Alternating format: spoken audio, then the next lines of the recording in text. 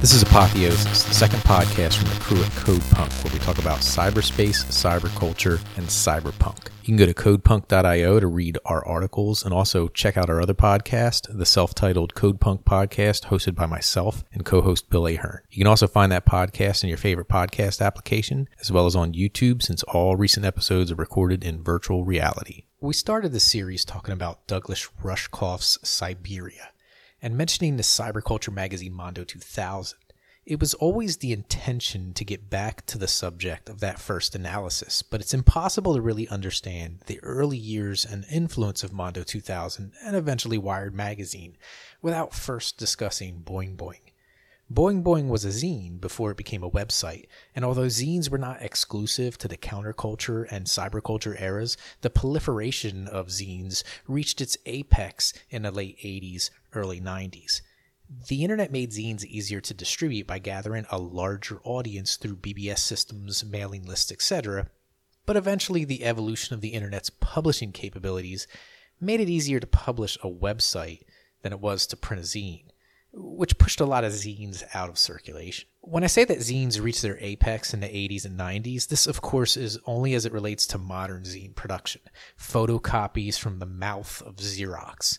Zines as a cultural institution have been circulating since the days of the printing press and were a big cause of the original information revolution, as the printing press allowed for the circulation of media outside of the purview of traditional authorities such as the church. Dissident pamphlets provided some of the first instances of what we would consider zines, although from a more serious perspective. In fact, many people consider Thomas Paine's Common Sense to be one of these traditional zines in its own right. Zines began to proliferate in niche areas thanks to the early science fiction movement post-Great Depression and leading into the Mystic 60s.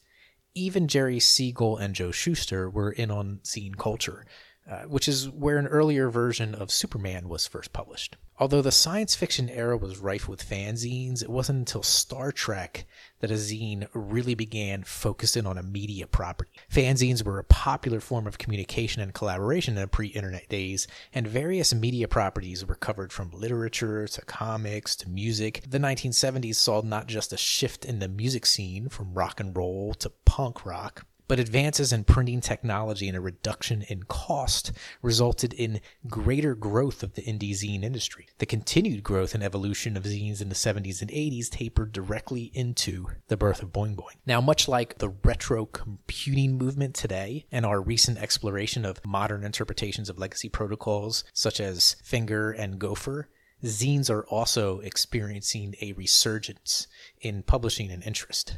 Now, from Boing Boing, life as a zine began in 1988 from the minds of Mark Frauenfelder and Carla Sinclair. Frauenfelder and Sinclair conceptualized of the zine a few years earlier. It published 15 issues in total, but eventually became a web-only publication. The website was launched in 1995. Now, all 15 issues of Boing Boing are actually available on the Internet Archive, so if you go and read the CodePunk version of this podcast, there's a link right there. One thing that is strikingly different from the zine versus the blog is the obscurity of the content in the original zine. Many people associate early Boing Boing with cyberpunk culture, but Mondo 2000 was always a bit more cyberpunk, unless you were an early reader of the Boing Boing zine. The very first issue saw an interview with Robert Anton Wilson to kick off its counterculture credentials. If Raw isn't enough for you, the second issue actually leads in with a piece by Antero Ali. It also contained book reviews of Rita Rucker's Wetware and Colin Wilson's biography of occultist Aleister Crowley. Sprinkled through the first issue was a number of comic strips covering various counterculture topics, including LSD, while the written content even had some parallels with the hacking and information tutorials that you would find in 2600. As Boing Boing continued to evolve the sharp knife of its zine, you could find references to Discordianism, left libertarianism, mysticism, hacking culture, and just about any mixture of intersectional ideas and alternative thinking that would have Timothy Leary thinking that he'd found the others. Future issues included Are You Serious? From the aforementioned Mondo 2000, William Gibson of Neuromancer fame, Kevin Kelly from Wired, Darkwave Music, Tank Girl, David Cronenberg, and other gems of the fringe culture staring out at you from the pages of an obscure zine you received in the mail. As the zine grew in popularity, it started to add features and ideas that would become staples of the weblog, in particular Frauenfelder's obsession with reviewing, selling, and distributing what he believed to be quote-unquote cool things. The final issue of Boing Boing more closely resembled the future Happy Mutants book and had a very kind of vinyl CD case feel to it, while including words by Bruce Sterling. Frauenfelder was educated as a mechanical engineer. He was actually a contributor at Wired prior to the Boing Boing web launch and established enough clout with Boing Boing to catapult himself to additional editorial positions at Wired Magazine, Make Magazine, and even Playboy. Sinclair, Frauenfelder's wife, also established herself as a writer and editor, notably Craft Magazine, through the success of Boing Boing. In fact, Frauenfelder's success with Boing Boing also led to a cover art collaboration with Billy Idol for Billy Idol's Cyberpunk album. This so-called Directory of Wonderful Things was partly inspired by Frauenfelder's exploration of the original Blogger software for an industry standard article that was never published. It caused him to relaunch the Boing Boing web effort around 2000, whereas the original zine involved the media and technology personalities such as David Peskovitz, Gareth Browen, John Lebowski, and Paco Nathan. Through their quasi-relationship with Wired and various editor hopping, the Boing Boing website saw contributions by a number of notable personalities and spawned the careers of many more. Boing Boing Online excelled as a weblog of stream-of-consciousness posts, links, and other documented quote-unquote wonderful things from Frauenfeld. It was one of the original link farms, but because of Frauenfelder's cultural interests, the topics fit a significant growing niche. As a result, the blog found an audience of like-minded individuals looking to explore the early internet space with the same enthusiasm. Early Boing Boing, in fact, resembled very little of the cyberpunk zine that was being published, although it held to some of the same themes. Now, of course, Boing Boing actually existed before the blogging style that made it popular, but it was a brief experimental online version of the zine.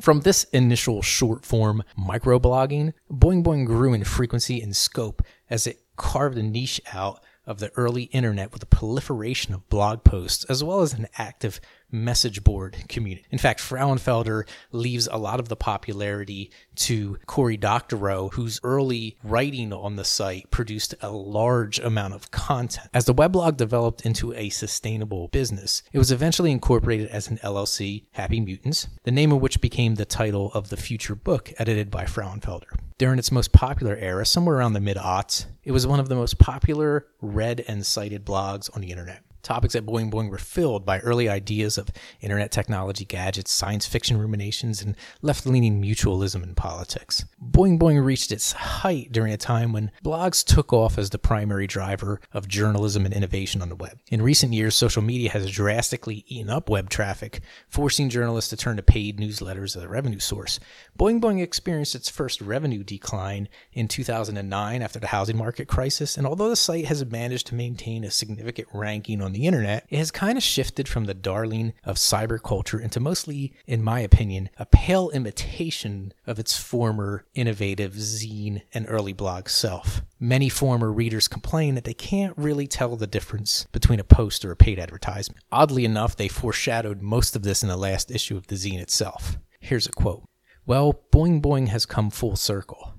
We've gone from a zine to a wannabe authentic publication to a stressed out, on the verge of selling out, ad-accepting magazine, all the way back to a small, unorganized zine." Comparing the state of Boing Boing today with the original conceptualization of the zine, and it seems more like a home for someone to post Amazon affiliate links than a home for cyberpunks. Although it's too early to tell, after surviving controversy surrounding censorship, Boing Boing now must try to survive without Cory Doctorow or Jenny Jardine, both of whom recently left the publication. Metafilter actually tagged Doctorow's departure as the equivalent of the Beatles breaking up. Now that's a bit hyperbolic, but considering how Doctorow's output in the early years was a large driver of the original growth of Boing Boing, you can actually see a correlation. Despite the ups, downs, and sideways history of Boing Boing, it certainly remains a large part of early internet culture.